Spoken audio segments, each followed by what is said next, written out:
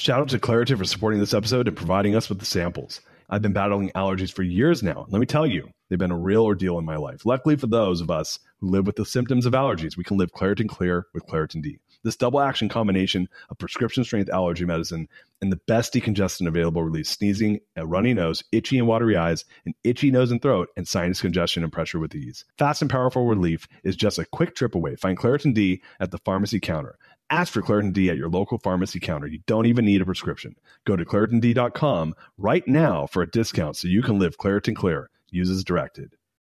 When you need mealtime inspiration, it's worth shopping Kroger, where you'll find over 30,000 mouth-watering choices that excite your inner foodie. And no matter what tasty choice you make, you'll enjoy our everyday low prices, plus extra ways to save, like digital coupons worth over $600 each week. You can also save up to $1 off per gallon at the pump with fuel points. More savings and more inspiring flavors make shopping Kroger worth it every time. Kroger, fresh for everyone. Fuel restrictions apply.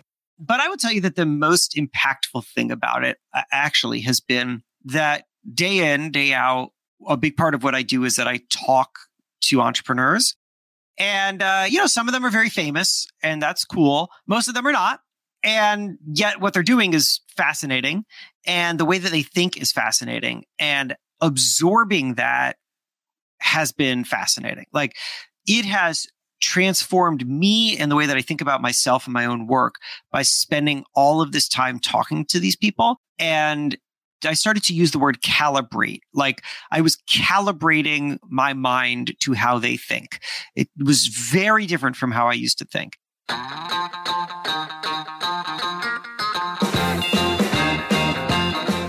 What's up, gang? Welcome to The Greatness Machine. I'm your host, Darius Mershazde. I'm so pumped to have you here with me. Now listen, The Greatness Machine, we're about two things. Number one, people who are living their passions. And number two, those who are creating greatness in the world and doing both of these things despite the odds against them.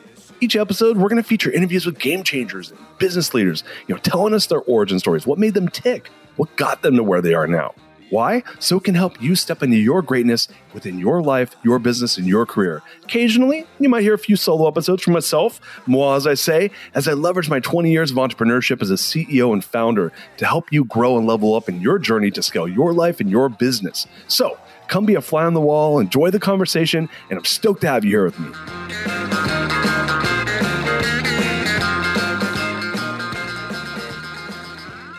What's up, Jason? What's up? Welcome to the show, my friend. Thank you. Thanks for having me. Oh my God, I'm so excited to have you here. Guys, welcome to The Greatness Machine. I'm your host, Darius Mershazde. And boy, do we have an amazing guest today. My main man, Jason Feifer, is in the house. Jason, what's up, brother? Here I am. Well, you guys, those of you that are new to the show, The Greatness Machine, we're about two things. We're people who are living their passions and those who are creating greatness in the world. And my main man, Jason, here is doing both those things. So we're going to be diving into that in just a second. Do you mind if I give a little bit of background on how you and I connected? Sure, go for it. So those of you that have watched the show have seen that we interviewed Hala Taha, who's a friend, and I'm actually a client of hers now. And she said, "Oh, you got to get Jason on the show. You guys are both doing stuff in the world of entrepreneurism. And we'll be talking about it in a second, but he's the editor-in-chief of Entrepreneur Magazine. So he'd be a great guest for the show, especially with all the things that we and the Greatness Machine believe that entrepreneurs are capable of. So she made the connection, and here we are. Man, I want to go into your formal bio and then we can jump into the show, but it just blows my mind that, you're with Entrepreneur. That's no joke, man. You're kind of a big deal, right? Some would say. I mean, I don't say, but it's a big deal job. It is. I'm very honored to have it. So guys, Jason is best known as the guy who gets you excited for the future. Jason Feifer is passionate about helping people become more resilient in a world of constant change. He's the editor-in-chief of Entrepreneur Magazine, host of the Build for Tomorrow and Problem Solver podcasts, and author of Mr. Nice Guy and Build for Tomorrow. He's worked as editor of Men's Health, Fast Company, Maxim, and Boston Magazine, and has written about business technology for the Washington Post, Slate New York, and others. And his top three core values. Do you mind if we jump into your core values? Because you do whatever you want to do. Three core values. So those of you guys that know the show know that I'm a big fan of core values. His number one core value, be nice. Number two, be accessible. And number three, change is opportunity. So man, here we are, my brother. Here we are. You laid it all out. You know what? I said, let's get it out of the way and then we'll get right into it. So man, how did you like get into this world? I mean, I went through your LinkedIn profile, did some background search on you. I mean, obviously you got into the world of journalism and really worked your way up. But yeah, take us back in time. Like, take us to the day one. How did you decide this is what you want to do with yourself? Oh, well, I mean, day one. The thing is, I think most people end up doing something that is immensely satisfying to them that they could not have envisioned or possibly didn't even know existed on day one or day 50 or day whatever. I'm not really sure what day we're counting from here, but I can tell you that when I graduated college, I'd never heard of Entrepreneur Magazine. My goal certainly wasn't to be editor-in-chief of it. I started as a newspaper reporter, a local community news, which I didn't want to do either, frankly, but that was the thing that was most immediately available to me. All I knew at the time was that there is something really powerful about going out, talking with people, learning what is happening in their lives, learning what's happening in communities, and then relaying that information to others. And that appealed to me. And I didn't know exactly what to do with that. And I figured the only way to know was to just get going. And so I just took the first job available, which was at this tiny little place. And that's it. I mean, look, I could kind of ramble on about my backstory, but I'll tell you one thing that I learned in that first job that I think did really lead me to where I am now, even though it was very indirect. And again, I didn't hear the name Entrepreneur Magazine for many years to come. I was working at this tiny little paper, Gardner News, 6,000 circulation. I mean, this is 6,000 circulation in 2002. I don't know what it was now. And covering north central Massachusetts where like nothing's happening, right? I mean, I was working in this tiny little town. Nothing is happening. And I didn't know exactly, but what I knew was I wanted to work at scale. I wanted to work doing big, important things for big audiences. Like what that was, I didn't know, but I just knew it had to be big and I wanted to do it. And I felt like I could. And here I am in this tiny little town writing about high school musicals and stuff. And if I'm lucky, otherwise it's the middle school musical. And I was like, I hated it. And I felt sour. And I came to realize something about a year into it. And that was that these places that I wanted to write for, Washington Post, New York Times, whatever, at no point was anybody at these publications ever going to email me and say, kid, we read that story about the middle school musical. It was fantastic. Come take over our Washington beat. Right? Like, come on down. Right? Like, this is not going to happen. No way. I don't believe that. Yeah. It's not how it happens. That's not how it happens. So I needed to go to them. Like, I couldn't sit around showing up at this job that I wasn't really into and having these aspirations and thinking that showing up at the job was going to get me a fulfillment of the aspirations. It wasn't. Right. I had to do something. I had to go to these people. So I quit the job. I sat in my bedroom, which was in this tiny town in Massachusetts next to a graveyard. And I just cold pitched editors for months, for like 9 months, and got a bunch of stories. I got a Washington Post story. I got an Associated Press story. I got a Boston Globe story. And this started to build relationships. This started to teach me that it was possible to work at this level and what it took to work at this level. And, they weren't going to hire me, but they would take a one-off pitch from me and pay me $500 or something. And I will do that, man, because I just need to learn and grow. And that is the thinking that I have used ever since. That, in one way or another, is the way that I got to entrepreneur, because I just kept going to places and never, ever sitting around waiting for people to come to me. Oh, man. I love that. It's so funny. Like, I'm reading, Steve Schwartzman, his book. No.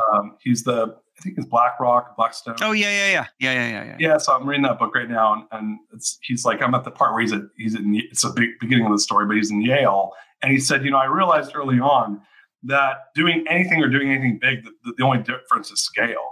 Right. Yeah. Like take the variable of time and energy is the same. Mm-hmm.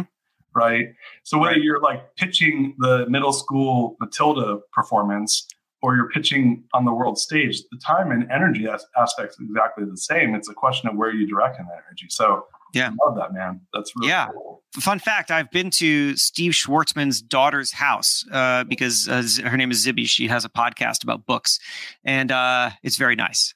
Yeah, I would hope. I mean, when you got that kind of money, it's a very nice place. Yeah, if your dad's a billionaire, you can't be slumming it. Yeah.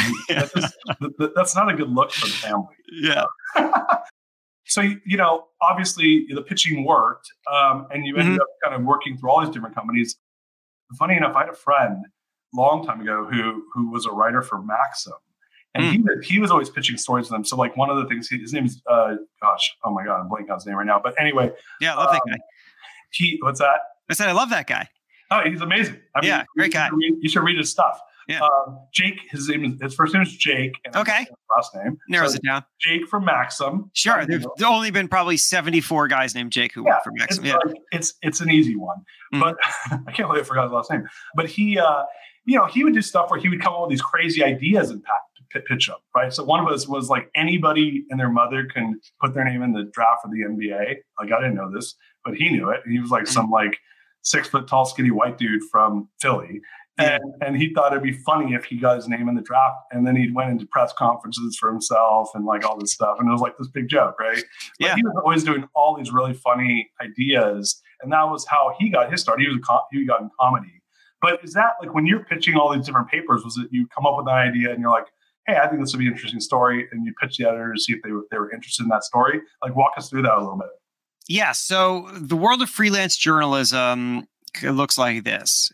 If you're a freelance writer, come up with a story idea, go report it out a bit, that's a really crucial part that a lot of people miss. Oftentimes people pitch, a mistake people make when they want to write for a publication is that they often pitch topics, not stories. It's a really critical distinction, right? Marketing is important. That's a topic. It's not a story. And a story is here are the people involved. Here's the interesting things that are going on. Here's what the reader's going to learn. There's this great scene that I found as I was, looking into this.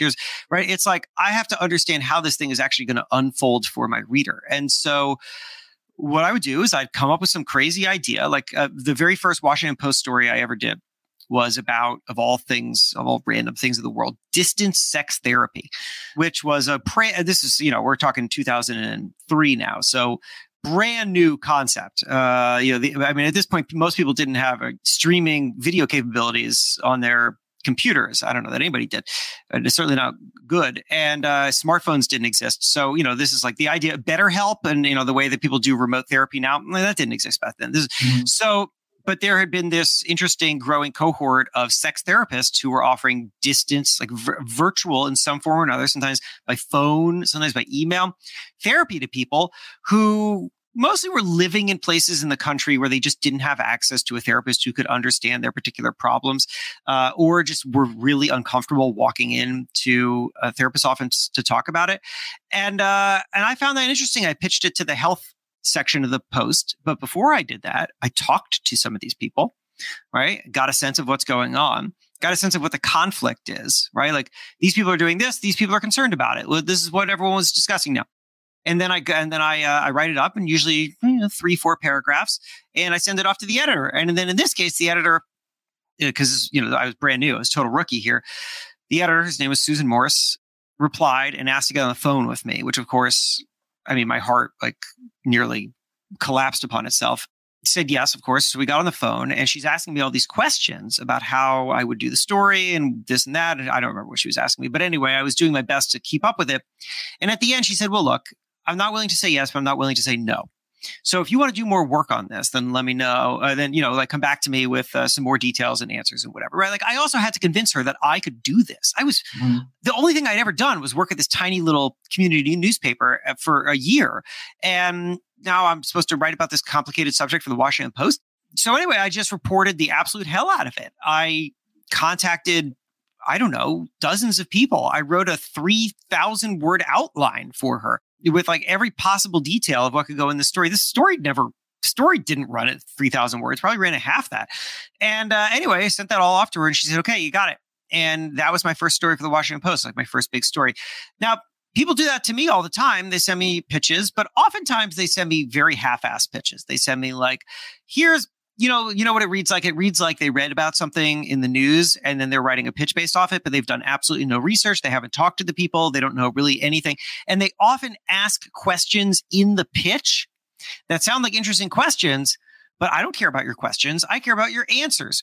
I wonder if the reason that this company is doing this is because it represents this interesting thing. That sounds possibly interesting, but we don't know the answer because you haven't done any reporting. So how could I say yes to that, right? Don't ask me, don't pose questions to me. I don't care about questions. I care about answers. That's a mistake that people make. But people, when people do their work and they bring something that is really done with an understanding of the audience, then, I'm often very excited about it. And that's a lesson for anybody pitching anything. That's not a journalism thing. I mean, look, if you're going to reach out to anybody, you better understand what they need or what their audience needs or whatever, and how exactly to serve them. Otherwise, they're not going to do it. You have to do all the work for them. Do the work for them so that they will let you do that work. Shout out to Claritin for supporting this episode and providing us with the samples. Hey there, friends. It's Darius from Shazda here, and I have a little confession to make. You see, I've been battling allergies for years now, and let me tell you, they've been a real ordeal in my life. Allergies have been my constant companion. They stop me from fully enjoying the little things in life, from canceling plans with friends because of sudden allergy attack to missing out on an outdoor activity because of the sneezing fits. Allergies have been a real nuisance. Luckily, for those of us who live with symptoms of allergies, we can live Claritin Clear with Claritin D. This double action combination of prescription strength allergy medicine and the best decongestant available relieves sneezing and a runny nose, itchy, watery eyes, an itchy nose and throat, and sinus congestion and pressure with ease. I've been a Claritin D user for many, many years now, and let me tell you, it's made a world of difference. Since I started using Claritin D, my symptoms have improved dramatically. Now I can breathe easier, enjoy outdoor activities without worrying about sneezing fits, and truly live my life without being held back by allergies. Ready to live as if you don't have allergies? It's time to live Claritin Clear. Fast and powerful relief is just a quick trip away. Find Claritin D at the pharmacy counter. Ask for Claritin D at your local pharmacy counter now. You don't even need a prescription. Go to ClaritinD.com right now for a discount so you can live Claritin Clear. Use as directed. This episode is brought to you by Shopify. In the world of successful partnerships, names like Procter & Gamble, Ben & Jerry, and Supply and Demand echo through business history. But when it comes to growing your business, who are the perfect partners? That's you and Shopify. Shopify is the global commerce platform that helps you sell at every stage of your business. We're talking from launch your online shop stage to the first real life store stage, all the way to, did we hit $1 million order stage? Shopify is there to help you grow. Whether you're selling shipping supplies or promoting productivity programs, Shopify helps you sell everywhere. From their all-in-one e-commerce platform to their in-person POS system, wherever and whatever you're selling, Shopify's got you covered. Shopify helps you turn browsers into buyers with the internet's best converting checkout, up to 36% better compared to other leading commerce platforms. And sell more with less effort thanks to Shopify Magic, your AI-powered all-star. Picture this, a time when my business was facing a tough hurdle and I wasn't sure how to break through. But then came the breakthrough moment, a game changer that took my business to the next level.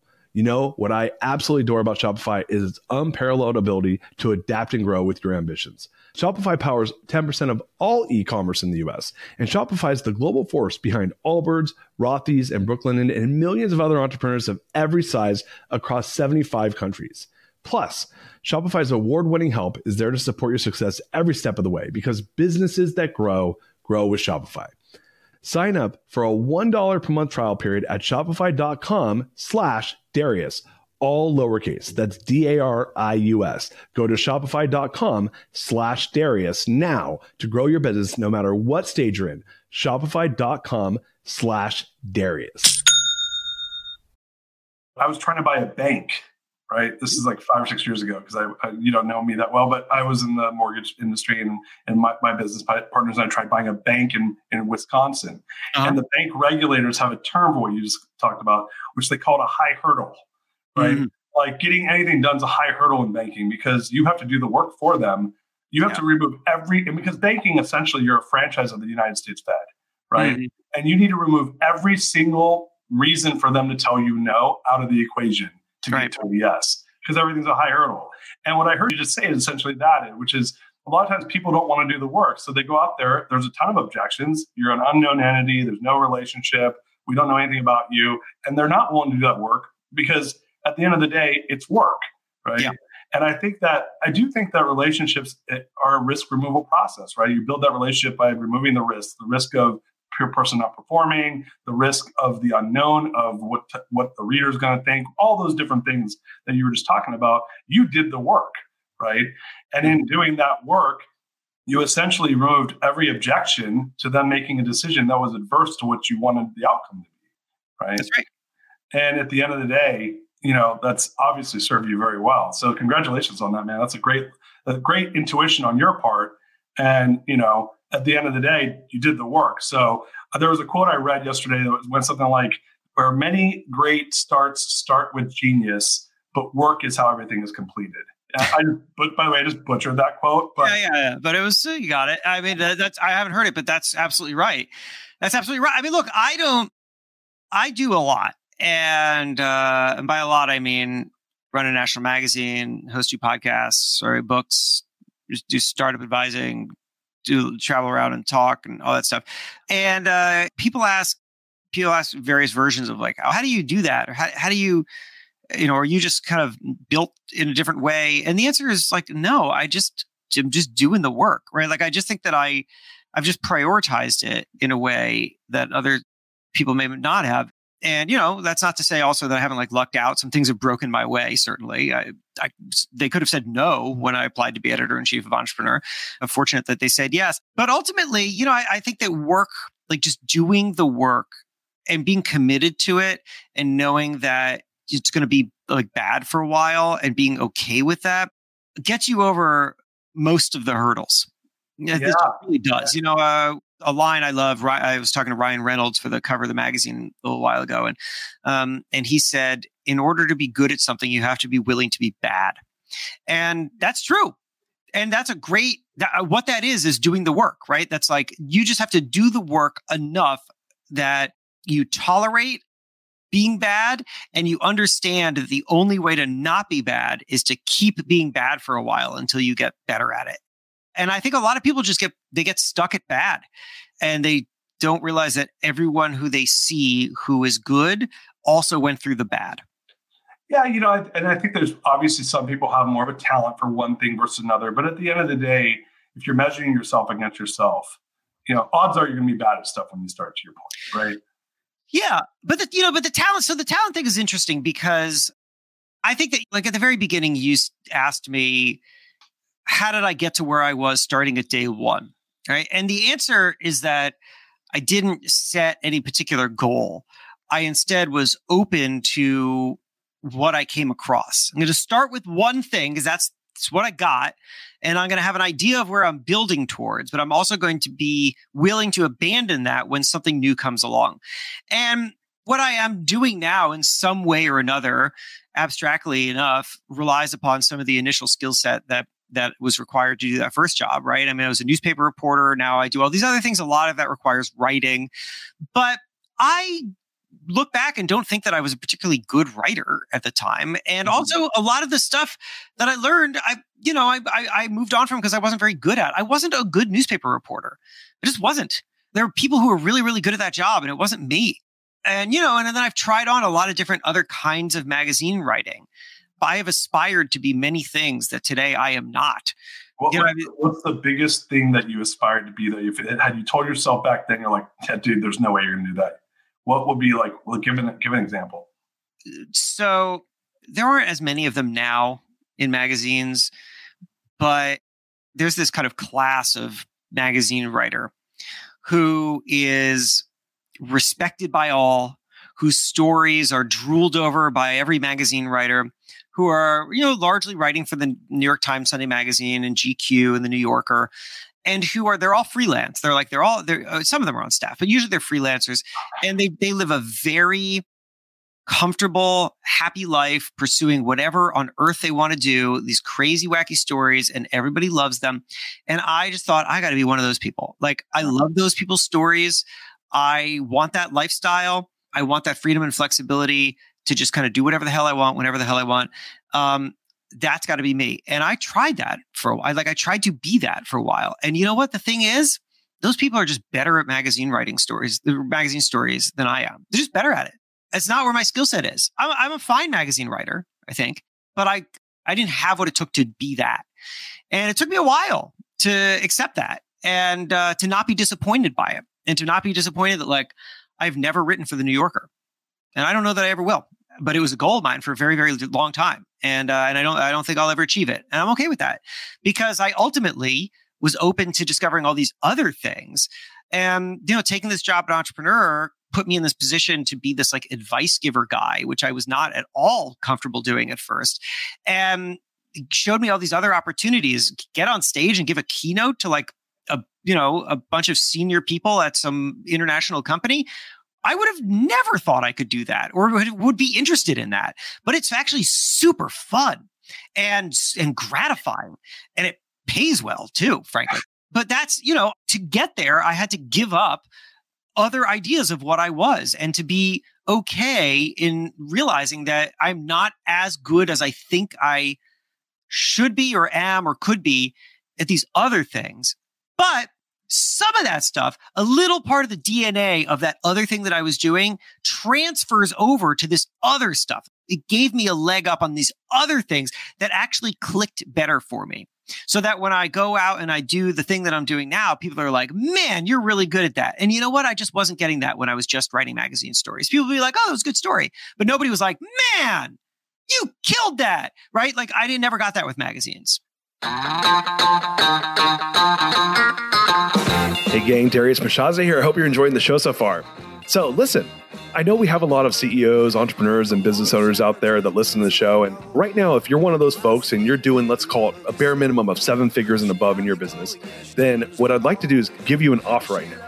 How would you like to get your hands on the frameworks that I actually used to scale my last company, which started off as a small little 7-figure company, to over $100 million in annual revenue. And I did it in less than 2 years, and I did it without costly growing pains and without the headaches that you usually experience when you are scaling your business. So if you're one of those folks and you're trying to grow your company, but you're finding yourself stuck in that day-to-day, if you're one of the listeners and you're getting grinded, this is your respite from getting grinded on in your business, you're listening to our show, and you're dealing with the breakdowns, you're dealing with inefficiencies, and you've got that firefighter suit on and all the problems landing on your desk, and you're not doing the work you're supposed to be doing, which is working on the business instead of in it, then what I'm about to talk to you about for the next, call it 60 seconds, this is precisely for you.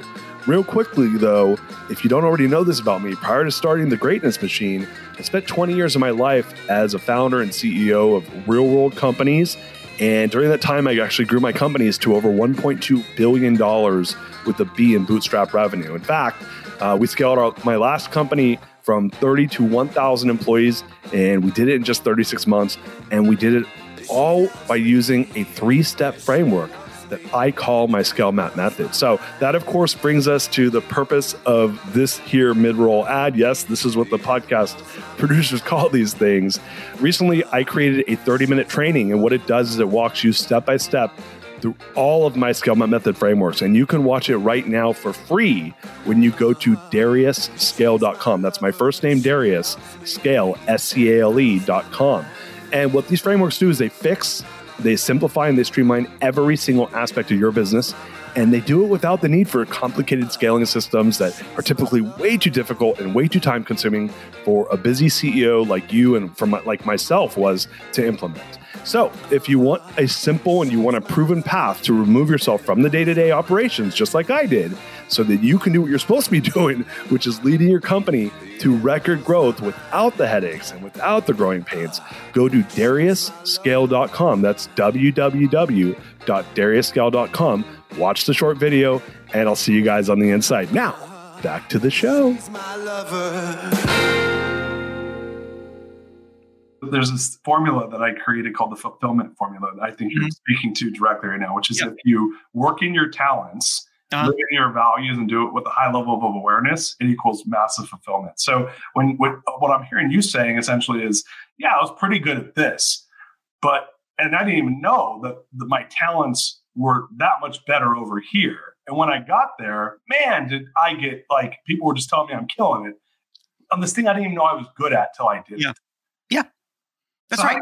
How do you create more of those opportunities for yourself? Is it just you going out playing in your strengths? Give us some background on that. So I like that formula. It's a good one. The way that I've come to think of that is you find the intersection of what you're good at and what interests you. That's how I've thought about it for myself, right? Because for a while, like chasing the New Yorker is what I was interested in, but it was not actually at the intersection of what I was good at.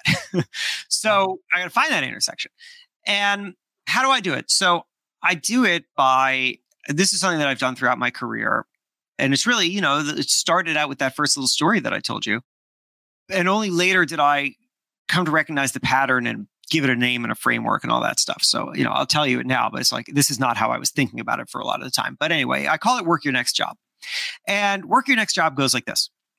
In front of you, Darius, in front of me, Jason, in front of everybody watching and listening, there are two sets of opportunities right now and always. Opportunity set A, opportunity set B. Opportunity set A is everything that is asked of you. You show up to work. You've got a boss. That boss needs things from you. There are deadlines. Everything that is asked of you, doing a good job, that's opportunity set A. Opportunity set B is everything that is available to you, but that nobody is asking you to do. And that could be at your job. There are projects you could work on. There are teams you could join. Nobody's asking you to do it, but you could. But it could also be things outside your job.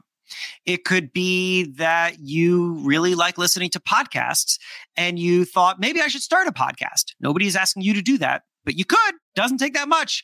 Just go buy a microphone. I mean, Darius looks like he's got a kind of fancy, expensive microphone, but I'll tell you this thing right here is a Samson Q2U. It costs, I think, $50 on Amazon. It's great. So there's your barrier to entry, $50. And then off to the races. Go figure it out. What will this teach you? What will you learn from this? Who knows? But I am convinced, and I have proven it out in my own career, I am convinced opportunity set B is always more important, infinitely more important. Because if all you do is focus on opportunity set A, then all you ever really do is become qualified to do the thing that you're already doing. But opportunity set B is where growth happens. And so I suggest that at all times, you make sure that you are really delving into opportunity set B. It could be different things, and you may not know what the ROI is on it. And sometimes, frankly, there will be no ROI. But other times, the ROI may come in a completely unexpected way. For example, with myself, when I was at Fast Company years ago, I was on the print team. If I was a print magazine editor, and they started a video department at Fast Company. And nobody asked me to join it, but I joined it and got in front of the camera and learned how to be good on camera, which I didn't really know how to do. And then I started to make some series for Fast Company. And I had a theory about what this was good for. What is this good for? I was like, I don't know, maybe I'll move into TV after this. Maybe I'll be done with magazines and I'll move into TV. That didn't really happen. Nobody gave me a TV show, but being comfortable on camera also gave me more control over my presentation style and my voice, which is like what you're hearing right now. And that enabled me to feel confident starting a podcast later. And also to start exploring speaking on stage, and also to get in front of cameras in other ways. So like, hey, the Today Show wants you to come on and talk about whatever. Can you do it? Yes, I can, because I'm comfortable in front of a camera now. And all of that led me years later to a room where I was talking with the president and the CEO of Entrepreneur Media, publisher of Entrepreneur Magazine, talking about being their editor-in-chief. And one of the things that they really liked about me was that I could go out and advocate for the brand. You can put me on TV. You can put me on stage. I'm good for the brand. They want that in the person who's holding that job. And I have that ability because I stood in front of the camera at Fast Company because even though nobody asked me to do it. So that's how it pays off. I have this job in some way because I stood in front of that camera at Fast Company. And it's impossible to have predicted that that's how that line would be drawn, but that's how it was drawn. And the only way that you will ever discover what's at the end of that line, and by the way, there is no end of the line, right? Those skills which enable these skills, which are going to enable other things and other things that I'm going to do. And this is why I'm still doing this kind of stuff now. But you will never know what's out there. You'll never know what's 3, 4, 5 steps ahead unless you take step one. And that is why opportunity set B is the most important. I love that, man. We have a good friend. She's been on the show a couple of times, and she was a stand-up comedian, played soccer in college outside LA, was a stand-up comedian, ended up becoming actually like pretty well known at like a Showtime special. Mm-hmm.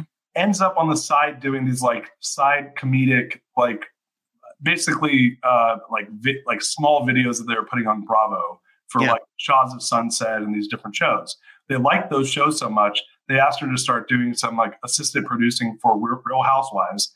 Mm-hmm. And the one thing leads to know, she's now the executive showrunner and executive director, producer of Below Deck, which is the #1 show on Bravo.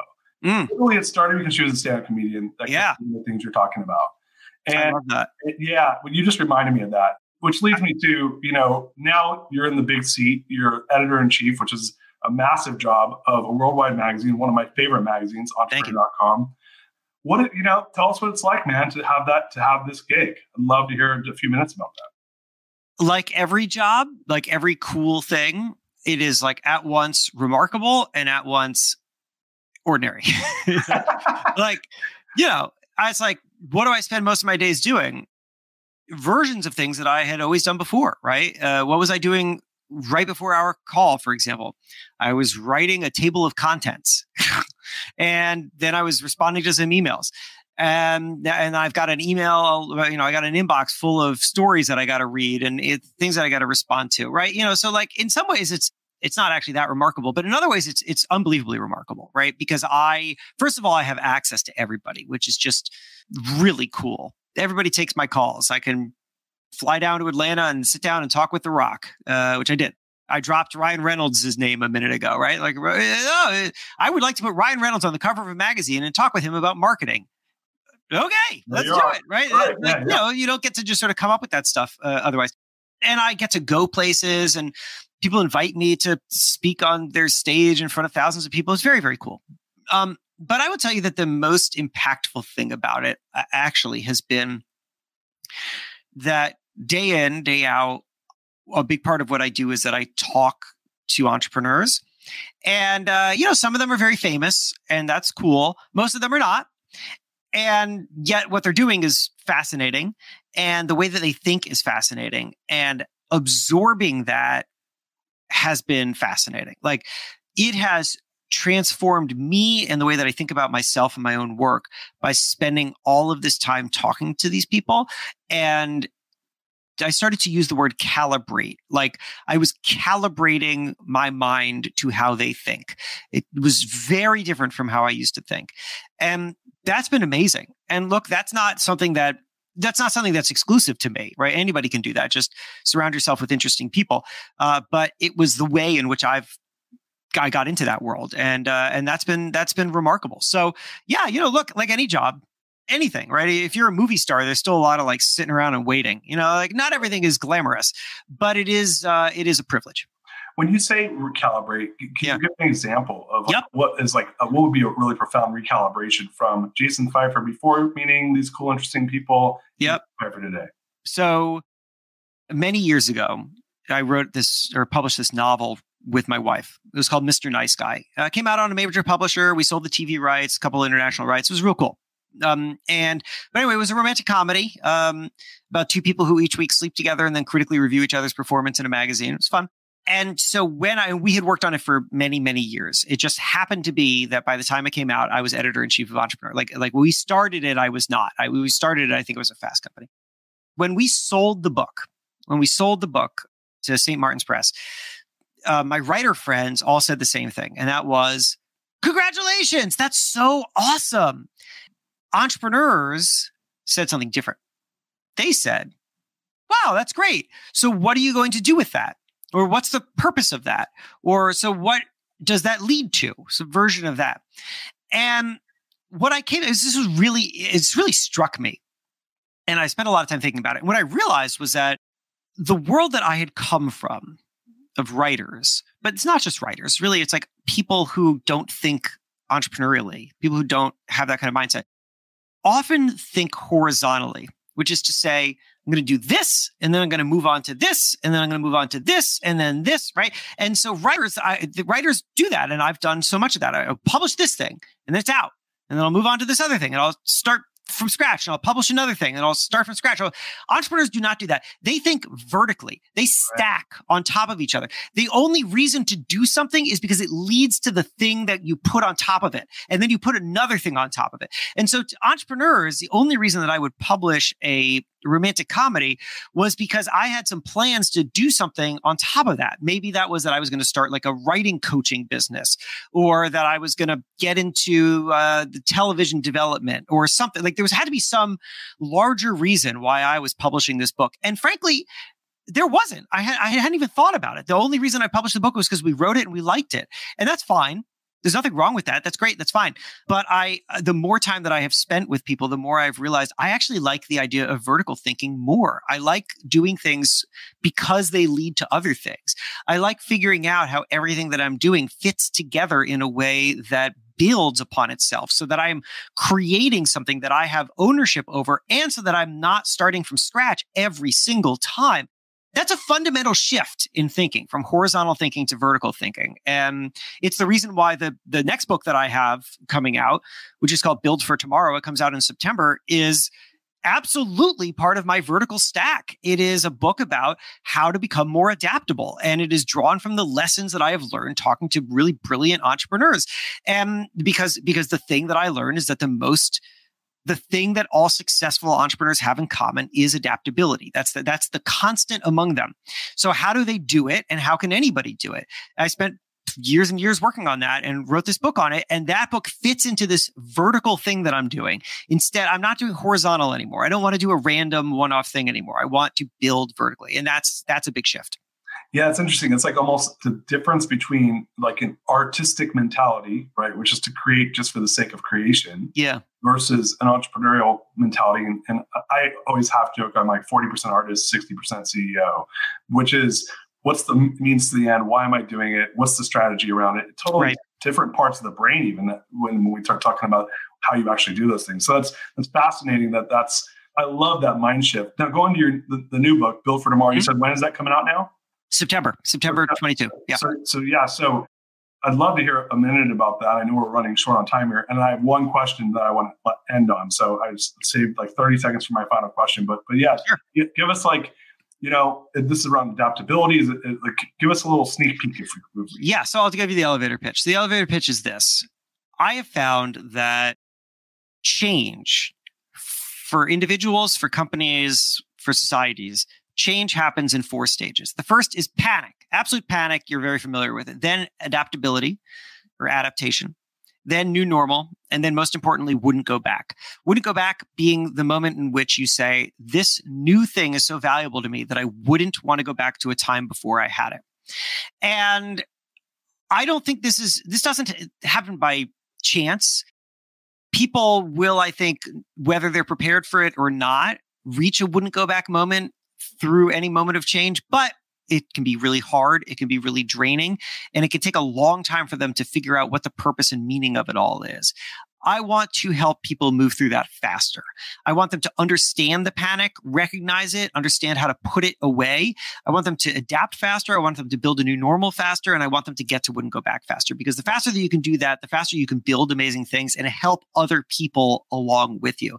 So that's what the book is. It's divided into those 4 phases with lessons, through each, some of which I've kind of touched upon. Like, for example, there's a chapter on work your next job and that opportunity set A, opportunity set B thing, but tons of stuff that I've learned from people. Also, I'm drawing from lessons throughout history, because I study the history of innovation through my podcast, which has the same name, Built for Tomorrow. And so ultimately, I want people to look at any moment of massive change and say, not this is great loss, but rather this can be great gain, but it is my job to find it, and I can. Oh, wow. I have to talk to you about something offline.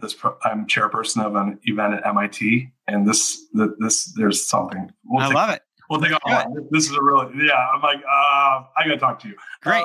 All right. My final question, and then we'll wrap things up, because I know you got to run.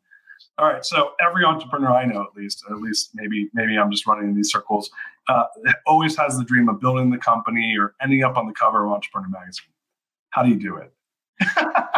How do you end up on the cover of Entrepreneur Magazine? Yep. Yeah. I know everybody. It's a common question. It is a pretty common question. Yeah. Usually, the question is, can I be on the cover of Entrepreneur? I'm thinking that, but yeah. So look, I wish that the cover of Entrepreneur was some kind of reward for amazing entrepreneurial, moves and whatever. But I just, let's be frank about it. The cover of a magazine is a piece of marketing to sell the magazine. And so we put celebrities on the cover of the magazine almost always, not every single issue, but most of the time, right? I mean, most of the time it's the most, what have we done recently? Ryan Reynolds, The Rock, Selena Gomez, Jimmy Fallon is on the cover right now. The big names who are representative of the way that I think about it. Is my first filter for should this person be on the cover is this somebody the average person knows, right, likes, and feels like they can learn something from. And so these are all people who have some business of some sort, and they've learned something valuable, and we're going to dig into the thing that they've learned that can be useful to other people, right? So like Jimmy Fallon, it was talking about how to find your why. Bethany Frankel, I talked about time management. I understand sometimes people email me and they complain, why is a celebrity on the cover of Entrepreneur? The celebrity has, all the money and advantages that I don't. I totally get it. I will just tell you it's a marketplace reality that when I put a random person on the cover, it doesn't sell very well. And what I want most of all is to make sure that this is a healthy and robust brand and it's reaching people and helping people. It's not a celebrity magazine. It's not full of celebrities, but there is a celebrity almost always on the cover. So that's your answer. Yeah. So like whoever's the whiner, like, come on. I get it all the time. Oh my God. All the time. Well. Hey, buddy, no one cares about your concrete business. You're famous, so the Jason will put you on the cover. Right? Well, hey, man, look, really appreciate your time. This is a lot of fun. So look, we got the new book coming out, Build for Tomorrow. Where can people find that? Where can they connect with you? Yeah, I appreciate that. So you can find Build for Tomorrow wherever you get books. Whenever you're listening to this, you could pre-order it now. And if you do, I'll be your best friend. So, just go find it on Amazon or anywhere else, Build for Tomorrow. And if you would like to be in touch, or if you would like my free training on how to become more adaptable, very related to the book, all you got to do is go to jasonfeifer.com and click on free training. Jason Feifer, JASONFEIFER.com, and click on free training. It's an hour course that I put together with some really great lessons on how to become more adaptable, how to see how to see change as opportunity. And I hope you find it useful. Well, look, we're going to go ahead and put that in the show notes. So guys, you know how to connect with Jason. And by the way, I always like to support authors. So I'm going to buy 10 copies of your book. I appreciate that, man. My friends. So should I just do that through the website? Is that the best way? Yeah, you can just do that. Your retailer of choice, but that is very nice. If I had a hat, I would tip it to you. That's very, very generous. Yeah, no, it's my pleasure. Guys, what a great show. So thankful to have you here, Jason. I'm so glad we could connect, and I'm really excited for the book and all the things you're doing in the world, man. Appreciate you. Hey, thanks for the great conversation. I really enjoyed it. All right. Peace out, everybody. We'll talk to you guys soon. You are listening to The Greatness Machine, and that's a wrap for today. Listen, if you love what you heard, subscribe to the show on whatever podcast platform that you're tuning in on so that you don't miss any of our future episodes. We have tons of great people coming on, and we're stoked to have you here to enjoy it with us. Leave us a review. Tell us what you love most about this particular episode. We love getting the reviews. We love to see what you guys love most. And if this particular episode, made you think of someone who's leveling up in their business and in their life, print screen, share it with them. Leaders are the best givers, and after all, we're all here to support and grow with each other. And in case you want to see some of the fun behind the scenes shots or some of the things that we're doing, I'm actually writing about this in my weekly newsletter. Go to www.therealdarius.com and subscribe to my newsletter. We're talking about fun things like business and life and mindfulness and cryptocurrencies and gosh, I don't even know, everything and anything, but it's tons of fun stuff I write about. I try to get it out on a weekly basis. You can subscribe at www.therealdarius.com. And with that said, look, thank you guys so much. Appreciate you. I love you. Peace. We're out of here. See you guys on the next one. This episode is brought to you by the Yap Media Podcast Network. I'm Hala Taha, CEO of the award-winning digital media empire, Yap Media, and host of Yap Young and Profiting Podcast. a #1 entrepreneurship and self-improvement podcast where you can listen, learn, and profit. On Young and Profiting Podcast, I interview the brightest minds in the world, and I turn their wisdom into actionable advice that you can use in your daily life. Each week, we dive into a new topic like the art of side hustles, how to level up your influence and persuasion, and goal setting. I interview A-list guests on Young and Profiting. I've got the best guests, like the world's #1 negotiation expert, Chris Voss, Shark Damon John, serial entrepreneurs Alex and Layla Hermosi, and even movie stars like Matthew McConaughey. There's absolutely no fluff on my podcast, and that's on purpose. Every episode is jam-packed with advice that's going to push your life forward. I do my research, I get straight to the point, and I take things really seriously, which is why I'm known as the podcast princess and how I became one of the top podcasters in the world in less than 5 years. Young and Profiting Podcast is for all ages. Don't let the name fool you. It's an advanced show. As long as you want to learn and level up, you will be forever young. So join Podcast Royalty and subscribe to Young and Profiting Podcast, or YAP, like it's often called by my YAP fam, on Apple, Spotify, CastBox, or wherever you listen to your podcasts.